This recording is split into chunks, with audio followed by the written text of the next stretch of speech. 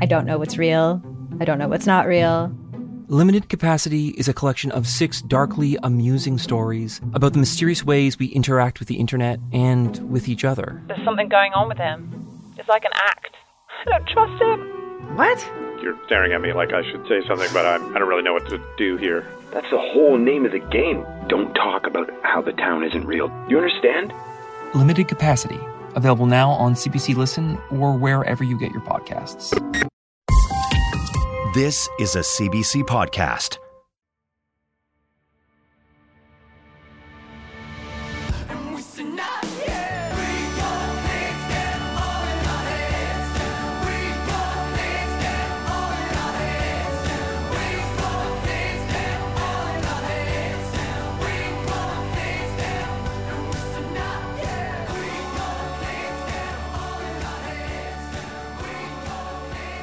Is this sound coming through here? Yeah, it sounds great. Hold on, let's try this 1 sec. Because be careful, because I messed this up on another podcast and I sounded like a chipmunk. Just a sec. Test. Now you sound like a chipmunk now. Yeah, you sound. Okay, I sound like a chipmunk. Yeah. Okay, this is the wrong setting. Holy shit, that's hilarious. At least we're getting it. We're getting it like. Have you live. not learned about this before? No, dude, this is hilarious. I was on a podcast called Good Life Project. It's like 100,000 download podcast. It's like it's like a huge show. And the whole hour, you just I sound like a chipmunk. And I texted the host. I said, Jonathan, what happened? And he said, I'm in Mexico. What are you talking about? And I said, God, did you listen to the podcast? And he said, no. I said, I think there's something wrong with it. And so, basically, what happened is they had to fucking pull it off the internet. Dude, I'm dying. Honestly, I'm dying. Honestly, right I get it because as soon as it changed, I noticed it. But since you've been talking, you could sound like this. Yeah, like it. You could be a human that it's not. Yeah. It's not egregious enough that you would that somebody I can't would fucking figure it out. I mean, you sound 25 years younger than you are. yeah. You just sound like you're. The Book 14. Of Awesome was written by a 5-year-old boy. Maybe it's on Zoom. Oh, I know. I think it's a Mac setting. Taylor. Yep. Does it still sound bad? It still sounds the same. I mean, you don't sound bad. You just sound bad. You just sound young. You just sound young. I'm not going to do this. There we go. There we go. Now I can hear you. You sound good now. It's so funny. I got so used to it. What did you sound like a 14-year-old smoker. What did you change? You sound normal now. You must have gone back to I unplugged it. Oh, I see. Yeah, right. Yeah. Dude, that's really funny. I got so used to that. What I was about to say at the beginning was, it's my pub day today. The book comes out today. I have nothing on all day except talking to you guys. This is my only plan.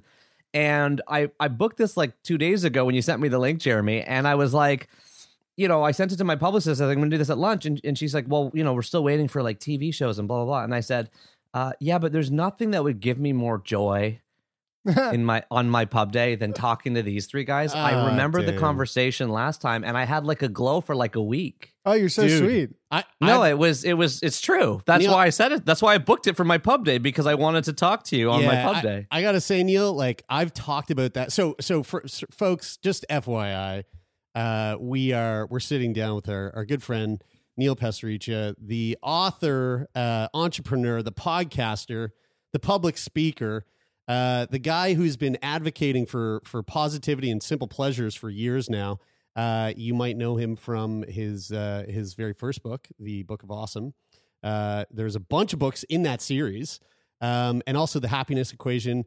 We had Neil on the podcast a number of years ago, and Neil, I'll tell you right now, I've talked about that day so many times because we recorded. It's awesome. Usually we record with people, and when you record for about an hour with someone, especially with the nature of this show, we kind of get into some like subject matter that's cover a lot of ground, very vulnerable. It's because you guys go there. It's because you go there, and that's because you share. That's because you do you go out on the branch with people, but you make sure you're sitting there in your underwear before you ask them to come join you. Right. And so typically, like we have that recording, that experience, especially like right now, we're doing this over Zoom. But we were in your home. We recorded. No, we were in our Airbnb. That's right. The basement of an air. I was actually technically in your home. That's right. Our temporary home. Oh, trippy. I don't know why I thought we were at your house. The reason why I thought we were at your house was because typically when we record with a guest, we do the recording, and then we go our separate ways. But we like had this connection. We went to Bar Reval. But with you, you were like, yo, we're right around the corner from my favorite bar in Toronto. You took us to this bar. Yeah. And the part that I still to this day think about fondly, I have a photo on my phone of the experience. There was this very, very attractive, very like charismatic bartender there. And Neil, you said to him, you were like, I come in here all the time. They know me. I'm a regular. And you said to the bartender, you're like, look, I want to order us all drinks, but instead of telling you the type of drink I want, I'm going to give you 3 words, descriptors, and I want the drink to be like that. So like Neil's was like, I think you said something, Neil, like, I'm going home to my wife after this, so like I want to feel like fiery and passionate. So like passion was one word, and then like you used another word which was like, I don't know, like elation and another word, and so we all chose these 3 descriptors, and the bartender was like, yeah, coming right up. The best. That bartender was Alex cocktail. Bask. That was Alex Bask. I know the exact guy. Alex Bask, you are you're a gem. You're skilled. It was amazing. Yeah.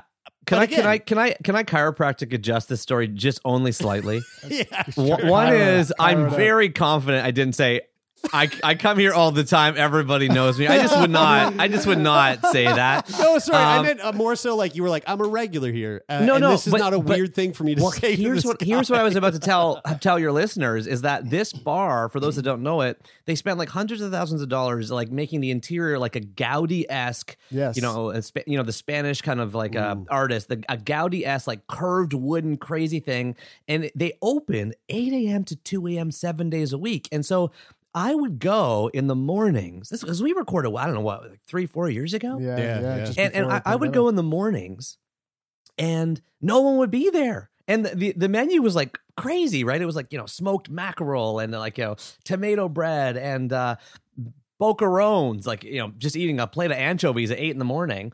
And so I would hang out there essentially by myself with Alex Bask. The bartender was like peeling oranges and stuff, and so I got to know this guy.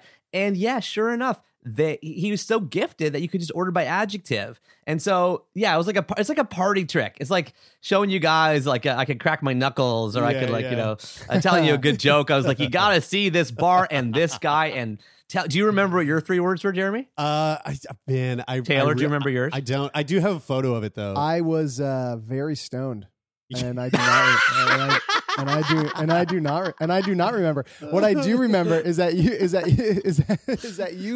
you ordered a bunch of fish, to which I am like, oh yeah, I'm like, I am an fish. I've been anti-fish since I was a kid. Like that's has been like a thing for me. And we had come off this amazing conversation where we had talked a lot about like embracing, like kind of taking the road less traveled, like going out and doing things you haven't done before, like embracing the unknown. And so you had ordered all this fish, and it came, and I just decided to shut my mouth, not say anything, and just and eat. And I was like, oh wow, there was something about tasting what I knew I didn't really like, but tasting it in the context of going out on a limb and eating something. So you had never eaten like all this stuff before? No, like all very new for me. So I that's the standout memory that I have of our I do remember the adjective drinks, but I don't remember what I said. I probably would have said something like, well, this is the guilty secret of anybody with a podcast, which based on current market research is about at least I'd say 60 to 70% of your listenership, and is that we don't remember our own we don't remember our own podcasts. No, I just listened to a podcast episode with Peter Attia and Arthur Brooks. I love Peter Attia, and that episode in particular, absolutely adore. So Peter Attia is like a genius, right? But at the beginning of this episode, he's like, by the way, he went to Queen's University. Side note. That's right. Yeah. I learned that recently. He said to Arthur Brooks, "Do you want to tell people what happened, Arthur?" And Arthur was like, "Yeah, we recorded a whole episode, and at the end, you realized you didn't have the card in there. It wasn't recording." Yeah. He's like, "That's right. But lucky for you and the listeners, I never remember anything I talk about. So let's just start again." And I was like, dude, and then record the whole thing. Man, I want to get Arthur Brooks on this show so bad. I listened to that conversation, and I just loved what they had to say so much. I was so fascinated by it. Would love to have him on. Let's Neil. I first of all, congratulations on your publication day. New book, Our Book of Awesome, another book to be added to the Awesome series. It's we're big fans of you. We're big fans of everything you do. One thing I'd like to kind of in the name of not remembering our fucking podcast conversations. I don't actually recall a lot of what we talked about the last time we talked to you, which is pretty much like once it's recorded, that's it. It leaves my memory pretty much after about a week. I'm just laughing at the idea of us like repeating the entire conversation without any of us being aware of it. Well, in the hopes of not doing that, the one thing that I do want to kind of talk to you about, and I apologize if this is something that you've talked about at length, but the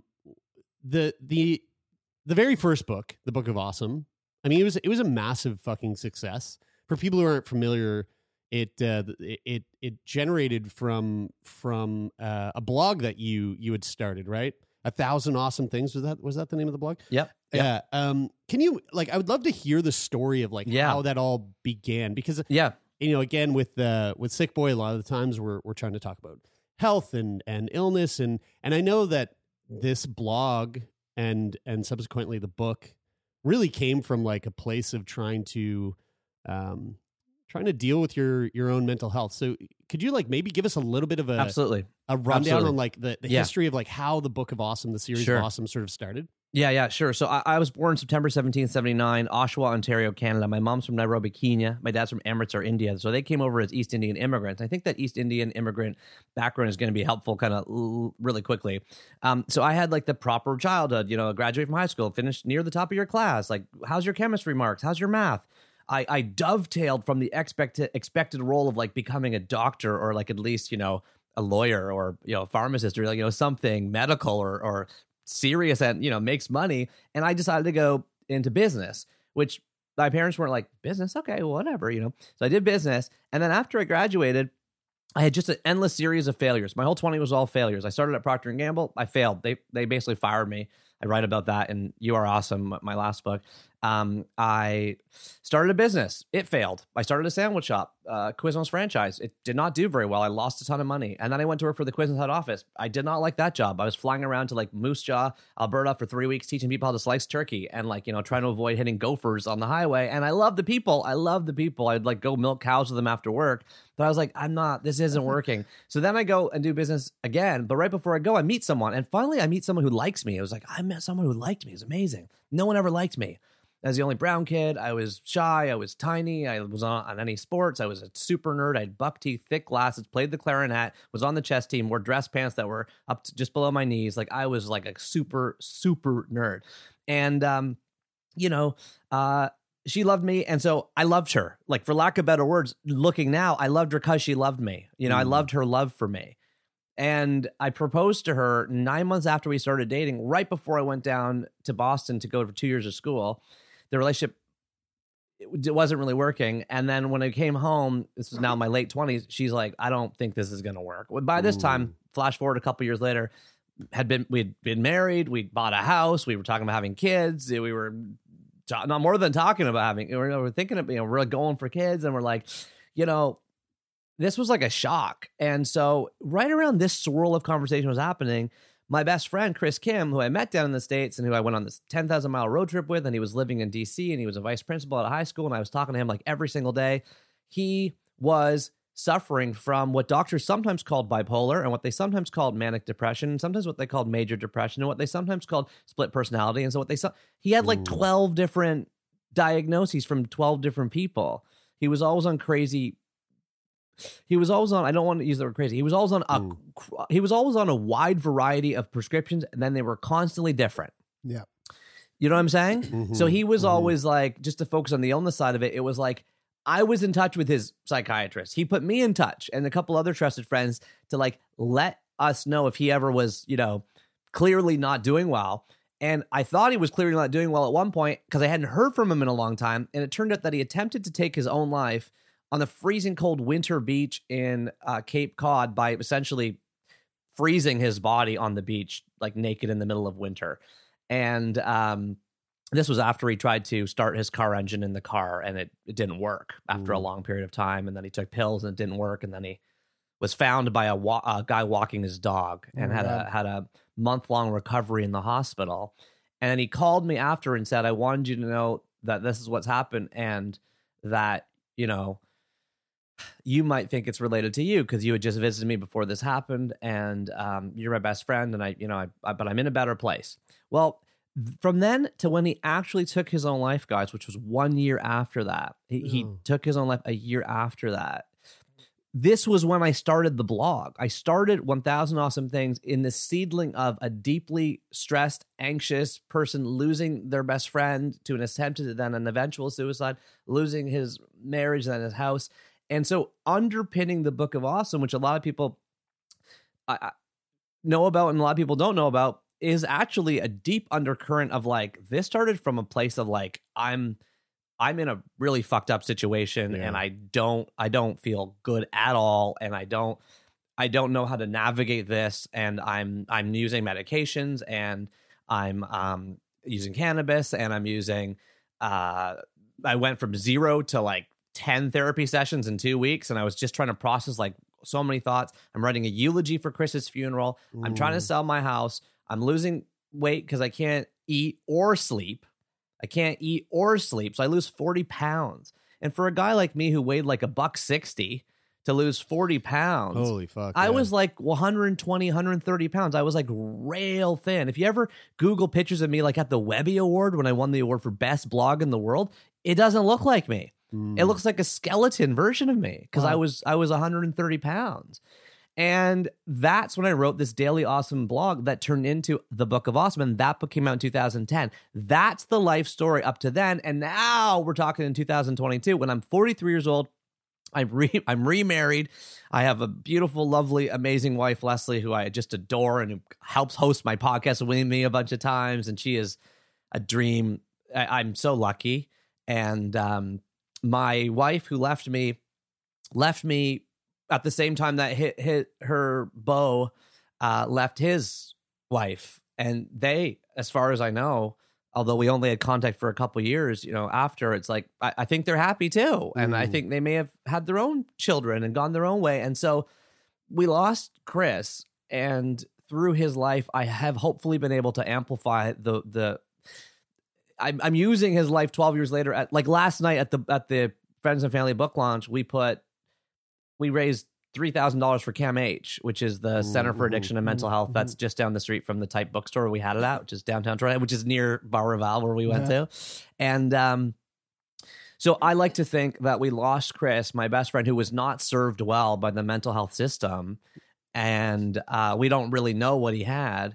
And I like to think that his memory and the pain that's swirling in there helps to create these almost trifling, you know, simple pleasures. The book functions as a pill that I was trying to take for myself every night before bed. When you, so I mean, I guess the books kind of, they sort of tell this story through these simple pleasures, these small wins. But for you, obviously being the person who creates this book and puts this message out there, what was like when people are going through hard shit, that the hardest thing in the world is, I think, is to have that moment of realization that like something's got to give and like something needs to change. And then, and if you can get that moment and you can, you know, make a move in a direction that's going to positively impact your well-being, your mental health, then you might be off to the races. But getting that moment is really hard. Like it can be very foggy. It might never come, might not come for some people. How did you get in that fog of your situation with your wife, your house, your best friend? Yeah. Where did that moment, that fire come from? So first of all, Taylor, I'm not surprised that you are focusing on this because I really have not been asked about this much. And I think it's a really important point that most people kind of overlook. They're like, what I instead get, and I don't mean to dismiss this type of feedback, I take it as like, that's amazing that you did, that's amazing, like a kind of a compliment for doing that, but less of a like an introspective, like, well, how did you do it? Yeah. And so here's a couple things I'll say, and one is that, okay, start this blog in 2008, it wins this award in 2009, it turns into a book in 2010, then in the fall of 2010, like you, Jeremy, I'm invited to give a TEDx Toronto talk. I think I did mine not far from you, maybe a couple years different or something.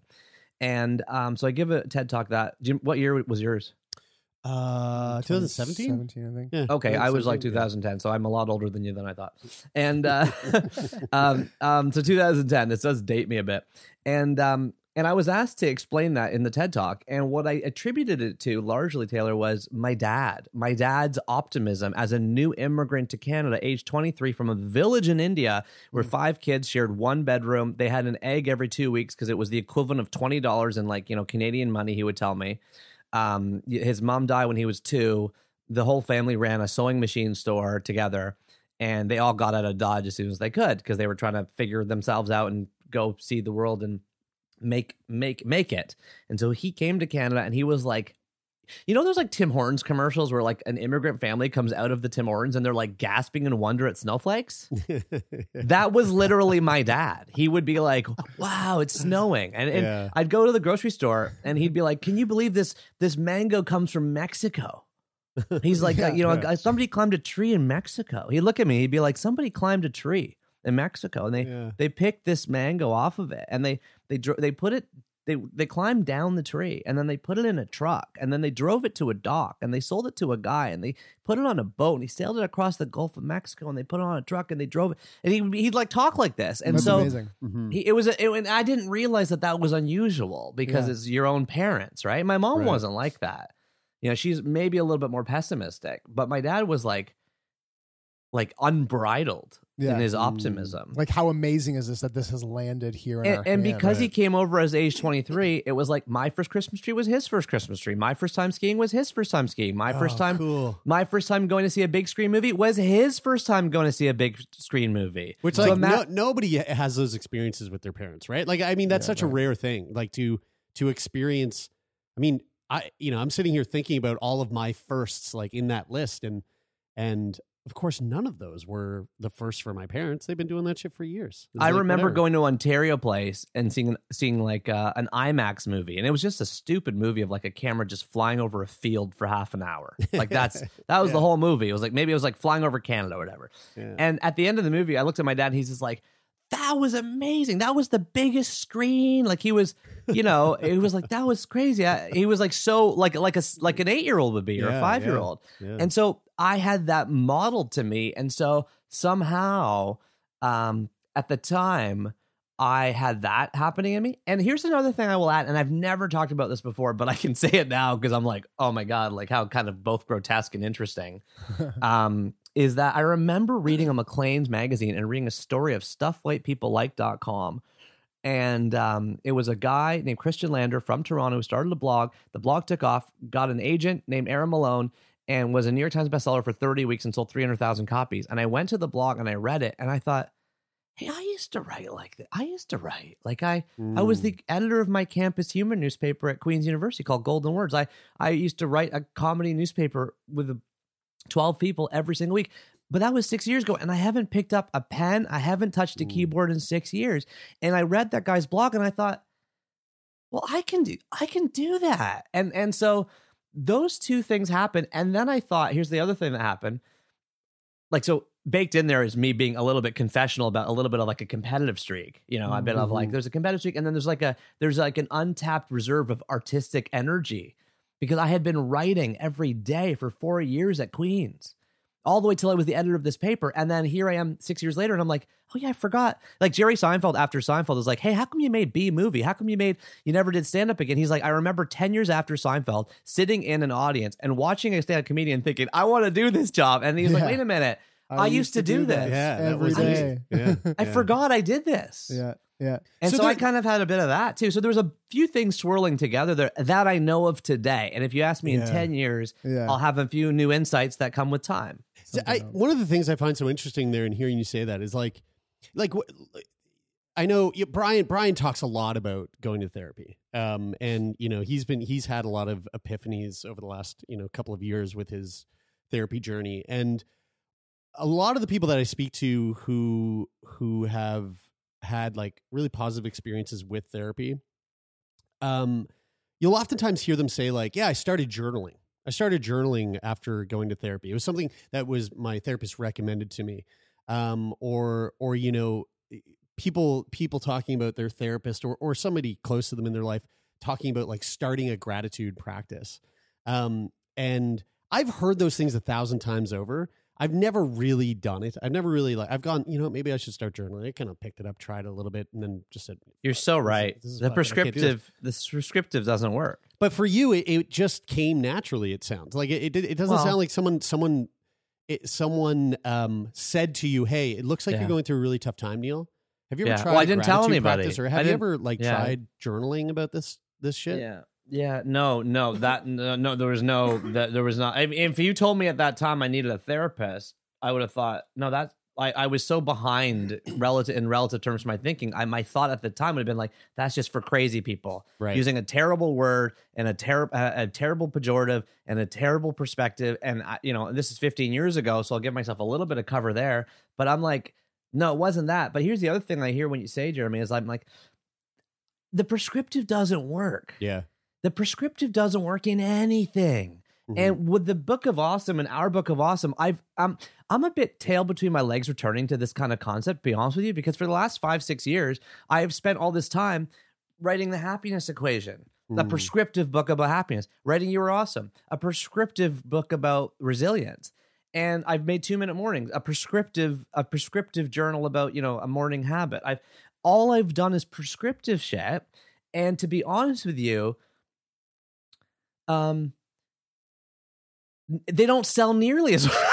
Yeah, right. They don't, which is a signal, which is its own valid signal. Yeah. No, but I'm saying the one of the pieces of feedback I'm most proud of with the Book of Awesome, it's a piece of feedback I heard repeated, and I don't say it often, but just to tell you guys is 2 things. They're kind of related. One, my kid doesn't read, but they read this. Mm-hmm. And similarly, this is the only self-help book I have on my bookshelf that doesn't tell me what to do, but teaches me how to do it. Yeah, right. Yeah. And they're the same thing. They're bringing non-readers or kind of I don't want self-help.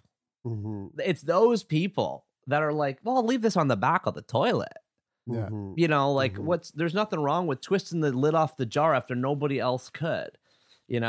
Peeling a hard-boiled egg and getting a big chunk of shell off all at once. There's a whole Curb Your Enthusiasm episode about taking the lid of a jar.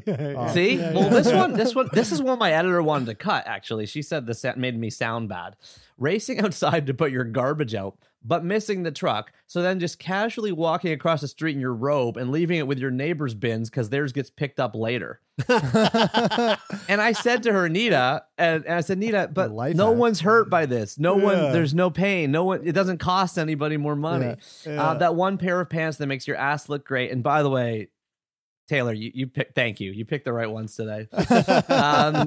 Texting your husband to do something when he's upstairs and you're downstairs. I love that move. And that one, I don't want to read. I really haven't read any of these before, but this one's super short, so I'll read this if you don't mind. It's 30 seconds. Yeah. Okay.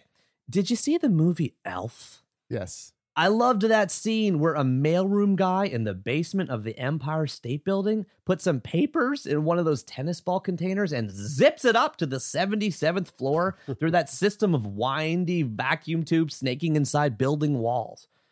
I remember seeing that in office buildings when I was a kid and thinking, yes, this technology is definitely going to take off. Sure, we may need to mildly renovate every tall building in the entire world back to the studs, but, wouldn't it be worth it to fire an invoice up to Sonia in accounting without taking the stairs? Well, my dream never quite came true, but I do think of that distant fantasy whenever my wife, Leslie, texts me from the kitchen asking if I can bring down the basket of dirty laundry. The future has arrived. Dude, awesome. It's so great. My favorite thing about that little tube is this. I used to think that was so.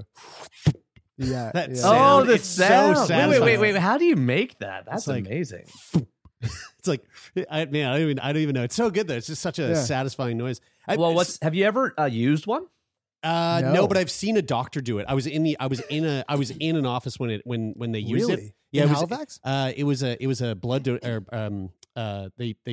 sent a blood lab. They just didn't have Wi-Fi infrastructure. Yeah, well, they just got email this year. So, Neil, how does our Book of Awesome differentiate itself from the Book of Awesome?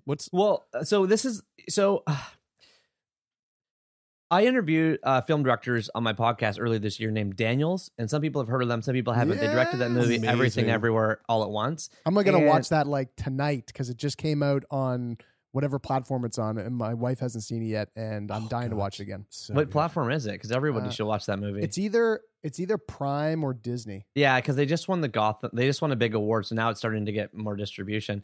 But I talked to them before it came out. And so I asked them this question, which is, what does the movie mean to you? And they said, we got this advice from Spike, just to keep name dropping here.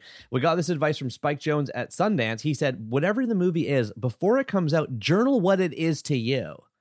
Because if you don't journal what it is to you before it comes out, it'll be lost to the swirl of all the feedback you hear about it. Yeah.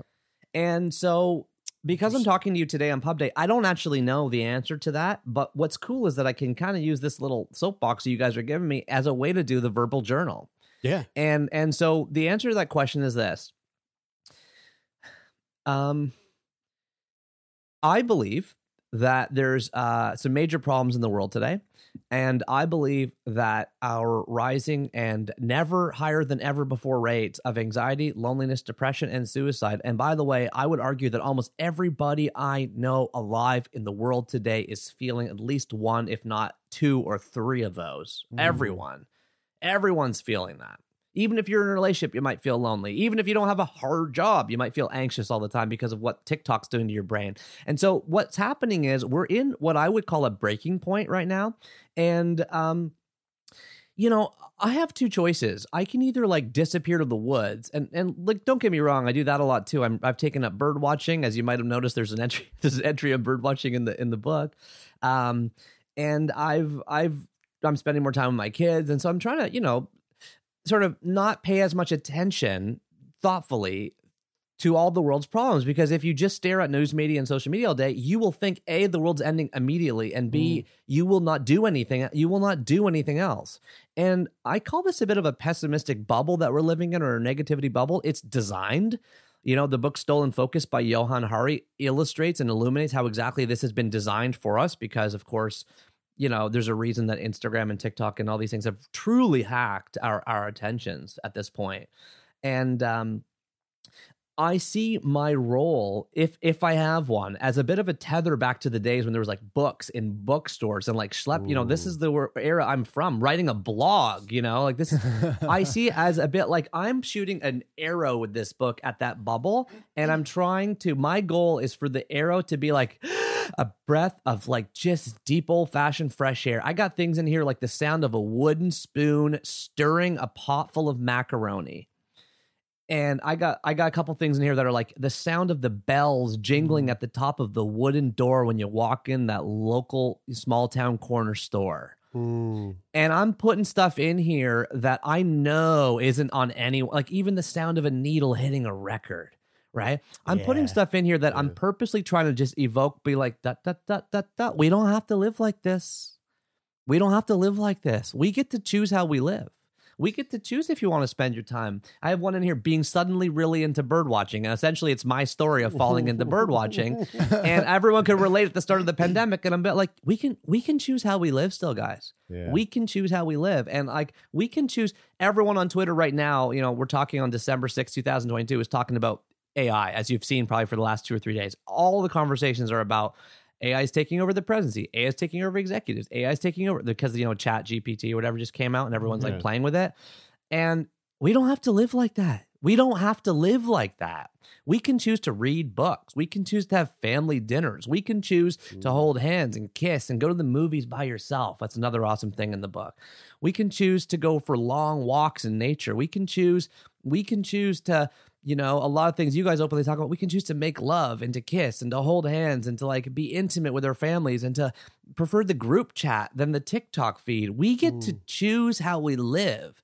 And what I want this book to do is to take the awesome things that I started the conversation with. I have folded in my curation from over 10,000 submissions from other people, and I've added comments from the blog, and I've added letters I've received. I still wrote 80% of the book because they were worried about watering it down. That the publisher's like, it can't be like not you. It can't be like chicken soup. And so, but I try to disappear by the end of it. So the end of the book, it's like, I'm not there anymore. There's no about the author. There's no author photo. There's no author bio. There's no dedication. There's no acknowledgement. It just culminates in the font size getting smaller and smaller and smaller. The awesome things getting more and more plentiful. I don't write them anymore, as you can tell. I'm choosing all kinds of disparate tones. Cooking for a loved one after 27 years of incarceration is one of them. Wow. Yeah. Hearing the sound of the little boys playing above the roof of my basement apartment, like I'm getting wheelchair accessible nature trails. Someone sent me wheelchair accessible. I'm sorry to say, I would not have thought of that. And then when someone posted that on my blog, the comment right below it is like, yes, I'm a chair user. These are so hard to find. So I'm trying and then I disappear by the end, and to the point where the very back of the book is literally just 1-point font, 200 brand new awesome things that have also never been published anywhere inside. And so awesome. I want the awesome things to boom pop out into the universe, and I want them to who cares about me? I don't even put my picture in the thing. I want it to be like, we get to choose how we live, and we can choose to live slower, simpler, more intentional lives full of more beauty and more love.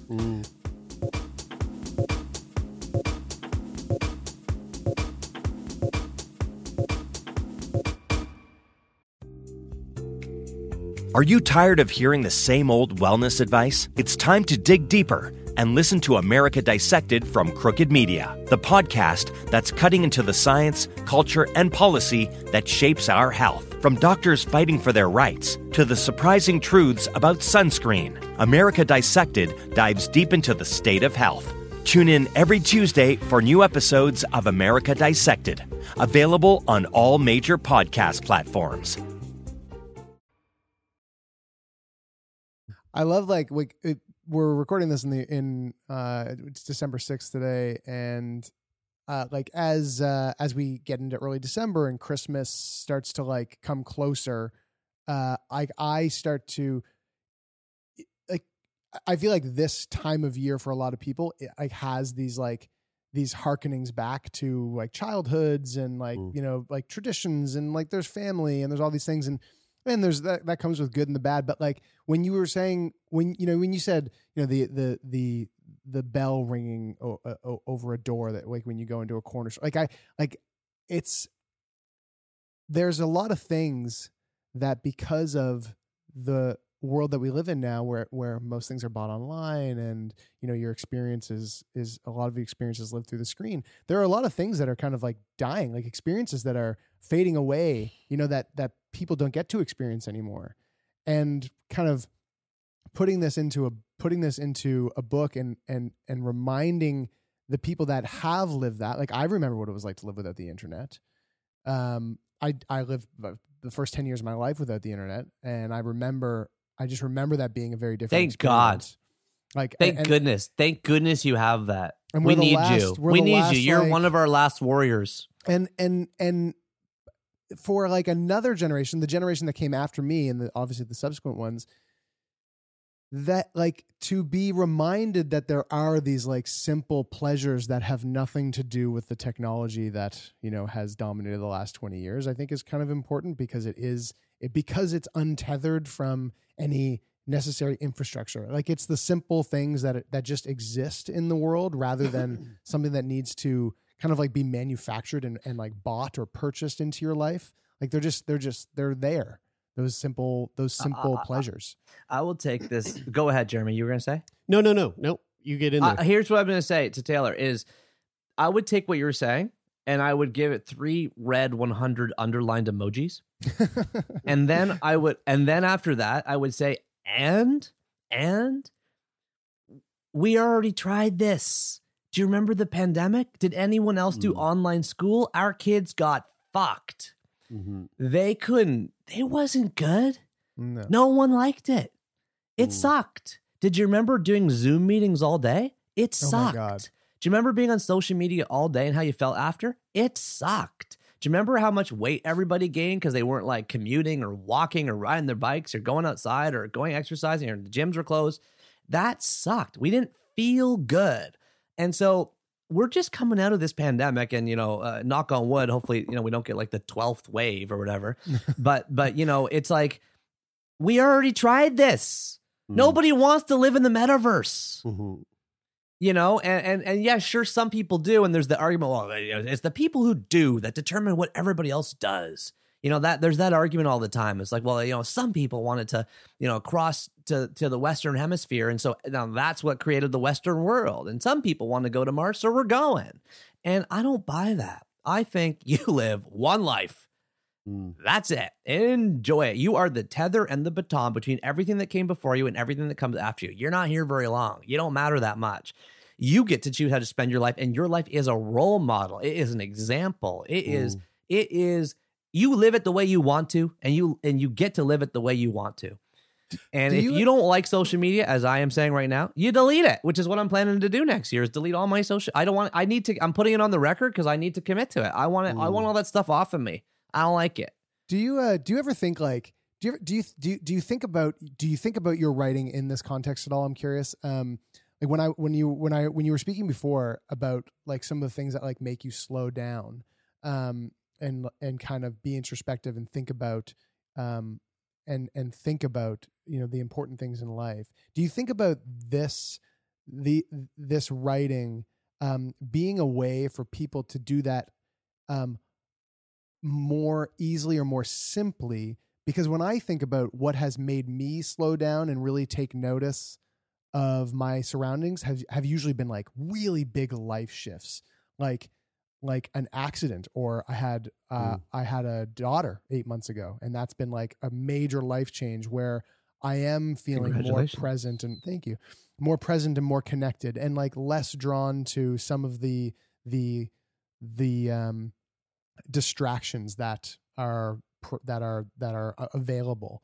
And it's usually these like big kind of shifts that put me into this mindset that kind of gradually fades, and I find my way back to like the more distracted mindset eventually. But for a time, I feel more grounded. Like I'm almost thinking about this writing as like as a way of not necessarily needing like a monumental shift in your life to shake you back into, presence. Like, do you think that this does that on like in a more simple way? So the very first entry of this book is carrying the ice cube tray from the sink to the freezer without spilling. Yes. So challenging. And I've noticed when I tell people that, some people's reaction is like, oh, yeah, like, the first entry in the Book of Awesome was flipping to the cold side of the pillow in the middle of the night. It's like one of those, I get a lot of old ladies, and they're, like my wife's grandmother and many others send me an email saying like, I thought of you last night at 3:30 in the morning. And it's so cute. And I feel I feel touched by it, because I feel like what they're really saying is, thank you for helping me notice the simple pleasures. Yeah. And, and so for me, maybe it does that for some people, and that's great. And for others, it leads to more of a change. And for others, it does nothing. And look, I was reminded the other day that I sold 2 million books, and I reminded the person who reminded me that 7.9998 billion people have never read anything I've ever done, and so that's my point. It's like, yeah, sure. Like, we're all just doing our best, but like, the world's really, really big. And so, with the Book of Awesome, not I was lucky, but the book was lucky that people created their own books of awesome and created their own walls of awesome and put up walls at their university residence or their old folks' home. And they made a play about awesome things. And, it created this little tenor in Canadian society, especially, and to a lesser extent globally, for I'd say a few years, and I guess I'm partly curious to see if it creates any sort of resonance anymore, because who reads books anymore, right? Like, who's going to a bookstore and picking out a book right now? Like, just we've lost it. 57% of Americans read 0 books last year, according to the American Time News study. 57%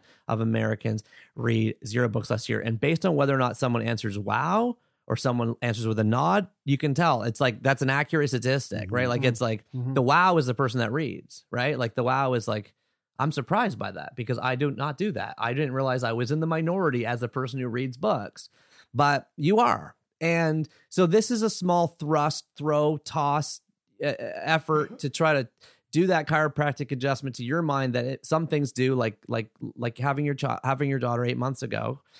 And maybe it does it for some people, and it probably doesn't do it for most. But this is kind of what I'm hoping it does. I'm lighting that little firecracker to see if it goes. I like one thing that I would love to kind of just ask you. I find I've had a couple. I've attempted to have like a gratitude practice a number of times, and I do find it really helps. But my problem with it is, like, I'll start writing down like 5 things I'm grateful for that day, especially like in times where I'm feeling stressed out, or like where I'm feeling a little bit blue. And I do find it helps, but after about a week, I start to realize I'm just writing the same shit, like the same 5 things, or like cycling through the same like 15 things over and over again. And it's stuff that's really like obvious to me. I'm grateful that I woke up next to my beautiful partner this morning, or like whatever, But when I hear things like, carrying the ice cube tray from the sink to the freezer without spilling, or like another one that I fucking love is seeing your parents dance. I just recently received a text from a friend of mine, Lindsay, and she said, I think I'm at a bar that your mom is at, and she's tearing up the dance floor. And I go, I need proof. Hashtag only in Halifax. And then she sent me this 100%. Video of my mom with her like relatively new partner, and they're on the dance floor, and they are the only 2 people on the dance floor, and they are tearing it up. That makes a lot of sense. Oh, totally. Like, yeah. Having met obviously your mom and her new partner. Yeah. And so they're just having, and like my mom's the biggest smile on her face. Can you take us into this photo or video a little bit deeper? I want to hear the total visual here. Absolutely. So like dark, large ceilings. At this bar where this band is playing. The band is like they're for locals. Where are we? We are at the it used to the Pacifico, but it's a different location. Yeah. And so there's this band called the Melatones, and they do like they're like a 10-piece. They're like a 10-piece funk a cover band, and they're very well loved in Halifax. And so they're playing this funk music. And my mom and her partner Cliff are on this dance floor. The lights are going. What's your mom's name? Maxine and Cliff. Maxine and Cliff. Maxine and Cliff. I feel like that helps us. And Maxine is busting out the most like the best Elaine stereotypical like mom dance. What's the attire here? She's dressed up in a really nice like floral dress that's like. Yeah, pretty like slim fitting, and Cliff's just suit and tie, like just looking spiffy, like wedding dance floor style. Exactly. Yeah, you would have thought they were probably at a dance, and just the way they moved their bodies and the way they were laughing together. It was the first time I've ever I don't think I've ever really seen my mom dance like that, and it was just how old is she? Best. She's my mom's in her mid-60s. Okay, and Cliff? Cliff 28? Cliff's a little bit older. She's like Cliff's rolling the dice on the dance floor. Yeah. Cliff's up in the 70s. Cliff's up in the 70s. So my point there was, what do you like for people who do think or like trying to see these things in the world, or trying to have some sort of gratitude practice? Well, here's the thing, man. Like, it's not just you. Emmons and McCullough did a study. I'll just tell you this right now. Why don't we just take it from the research? Emmons and McCullough did a study. They asked 3 groups of people at the end of each week to do one of 3 different things. 3 groups of people, they do 3 different things. The first group of people is to write down 5 gratitudes. The second group of people is to write down 5 events. The third group of people is to write down 5 hassles, okay? Think of those 3 words, right? Gratitudes, events, just like shit that happened, and hassles, like annoyances, right? After a 10-week period, the people who wrote down the gratitudes were not just happier, as you might have guessed, but they're also physically healthier. Okay, so we're good on that. We know that we know that the thing you tried to do works, but you didn't do it. And the reason you didn't do it is because you fell off the path at the exact same place that everybody falls off the path, which is most people just write down the same thing every day. My husband, my kid, my dog. My husband, my kid, my dog. Yeah. My husband, my kid, my dog. My husband, my kid, my dog. And that ain't gonna do shit. Because what actually you're trying to do is you got something in your brain. It's called your visual cortex. Like the name suggests, it's what sees your life, your reality. And there's an area in there called Area 17. You're trying to trigger it. The only way you can trigger that area within your visual cortex is if you actually conjure up to your mind something that actually happened in specific detail. Why am I asking about the dress? Why am I asking about the light? Why am I asking about the band? Why am I asking? Because when you journal, man, that's what you need in there. And here's the thing. No one's got the time for that. But what I say to people is this. If you can just take 60 seconds in the morning, and I've got a 2-minute practice. So this is like 1 minute of it. So here, it's like, don't write my husband. Say, when my husband Taylor put the toilet seat down. Okay. Don't say my kid. Say, when my 9-month-old daughter, first said dada. Or it doesn't have to be as profound, didn't shit on the rug. It could be whatever, right? and then don't say my dog. Say, when the rescue puppy, Bangladesh that we got, in the pandemic, stop peeing in the garage. Like, notice the difference. I'm not doing much in terms of adding detail, but what I've done in the book, carrying the ice cube tray from the sink to the freezer without spilling, is just take that extra 30 seconds to make the thing that you want to write down. You said, I write down my partner or whatever. Just like, what about them? Like just one, when I accidentally wore their socks all day, right? Or that I left a candle lit, when they went to bed early and I came home late in the bathroom, or what, just kind of look for them. And the cool thing is when you look for them, it repeats it in your brain because your brain doesn't know what time it is. Like, it sounds like your brain doesn't know where it is. It's just, that's why when you read a book about like a Siberian like prison, you might actually shiver. Because what's happening is you're falling into the reading. That's why I'm so big on reading. I have my podcast. It's called 3 Books, all about books. All the stuff behind me is all fiction. None of the stuff, it's all fiction. So I'm like a huge advocate for reading fiction because I know what it's done. Like, the research is like, it's changing your brain all kinds of ways. A reader lives 1,000 lives before he dies. The man who never reads lives only one. That quote is stolen from Game of Thrones, a work of fiction. And so I'm going back to that because it's just that little extra minute of detail, Jeremy, that you're missing. It's hard to do. And that's partly why I think our Book of Awesome and the Book of Awesome series works. It's like a little bit of grease to kind of get people down that slide. Yeah. That's amazing. Yeah, I mean, habit, like habits.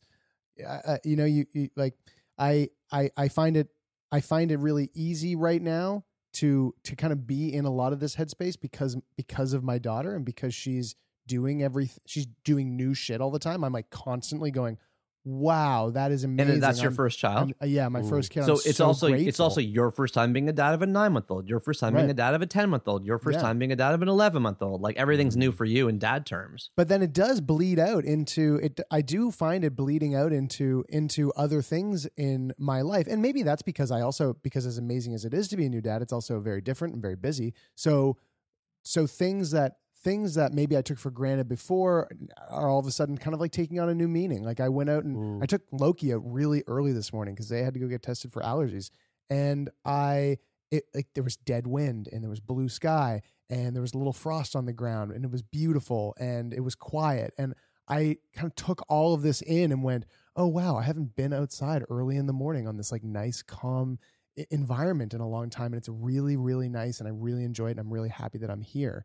And I find that I've been doing that more lately, and probably because of the fact that I'm having this brand new experience with my daughter, I am I'm building a habit of being grateful just by the nature of her being there in front of me. Mm-hmm. And eventually, if I don't pay attention to it, and if I don't foster it, that will eventually start to fade away, I imagine. So like trying to keep a hold of that as best as I can with the things that you're saying, Neil, of working on it so that you can provide that detail and create that habit of kind of like conjuring those things in your mind and keeping them there. Well, I wouldn't say I agree with all that. Three 100 underlined emojis again. And I would add everything in life's like that. You go through periods of touching good nutrition. You go through periods of touching peak health. You go through periods of touching peak love. You go through periods of touching peak relationship intimacy or friendship intimacy. You go through periods of being financially successful. You go through periods of being, really close with your parents. And so, there's no reason why what we call happiness or what we call kind of practicing gratitude to create a little bit more of a positive mindset shouldn't also be wavy and shouldn't also be a practice and shouldn't also be a North Star. Look, I don't think, James Clear has perfect habits. I don't think Mark Manson knows how to not give a fuck about anything. I think he cares a lot. I think James Clear wrote a book about habits because he needed to have good ones and he didn't. And so similarly, I would just say like the vibe frequency that you're detecting, please do not, for anyone listening, please do not let that tip over your apple cart. Let that be part of the process of doing this stuff and talking about it and cultivating it. Of course, you're going to fall off. You think I do 2-minute mornings every morning, even though I'm the guy that made the journal and tells everyone to do it? No, but the thing I do that's different than other people is I allow myself to not do it and I start the next day. And you know what? That getting back up is actually the muscle we're trying to grow. For anyone that's listening that meditates, it's like, well, that's actually the muscle. It's not, focusing on nothing in your mind or whatever. It's coming back to a state of focusing on your breath, coming back to a state of focusing on your breath, coming back to a state. It's the coming back muscle here that we're really trying to build. And so with our Book of Awesome, with your gratitude journal, Jeremy, with anyone listening who's had a practice going that's kind of fallen off, with anyone that's considering starting one, don't let the not doing yesterday affect the could be doing tomorrow. Like let's keep those things separate. Well said.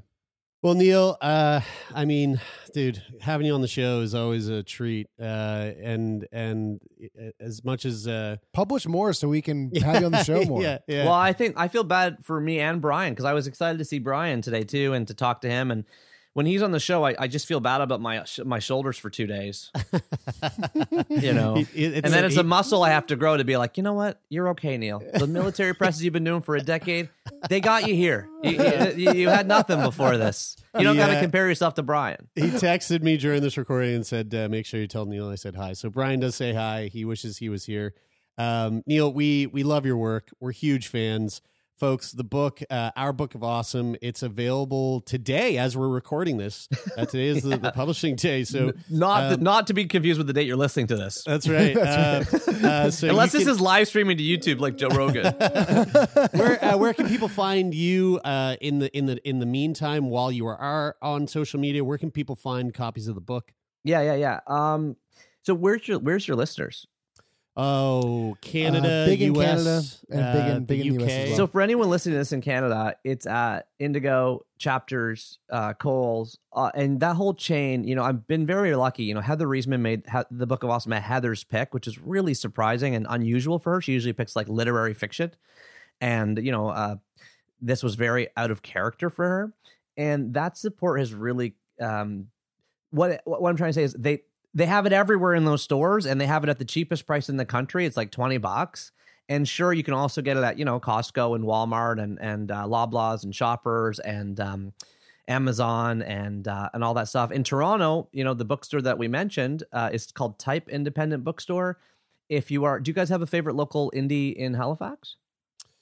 What's the shop on Spring Garden? That's where I always go. The one that's right next to the pet store. I cannot remember. I forget the name of it, but there was a. It's available near the pet store. Yeah, it's available. Go down to the pet store and you ask someone, Spring and then Garden Road. You'll find it on Spring Garden Road.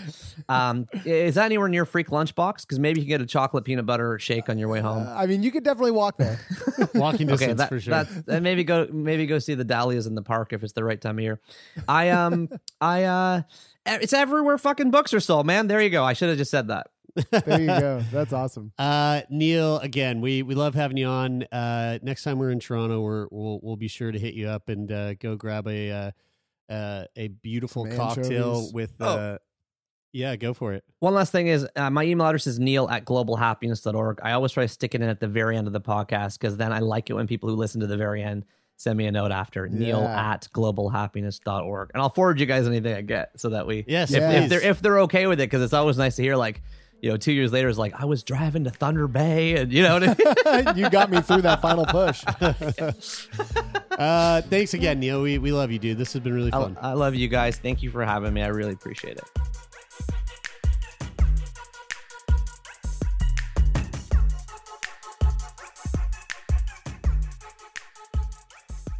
That is it for this week's edition of Routine Checkup. Thank you so much for tuning in, folks. It means the world to us. And if you'd like to continue listening to the podcast, you can do that right here on Mondays, Wednesdays, and Fridays. And of course, if you want to support the podcast further, you can leave us a rating and a review on Apple Podcasts, or you can simply rate the podcast on your Spotify mobile app. And even better than that, why don't you tell someone that you know? Tell someone that you love. Tell someone that you don't know that you listen to Sick Boy Podcast and recommend it to them because we always love those extra ears. The podcast is produced and hosted by myself, Jeremy Saunders, Brian Stever, and Taylor McGilvery. The podcast is managed by Jeffrey Lonis at Talent Bureau. The theme music for today's episode comes from Rich O'Coin. Thanks again, folks. Hope you enjoyed it, and we'll be back next week. That's it for now. My name is Jeremy, and this is Sick Boy.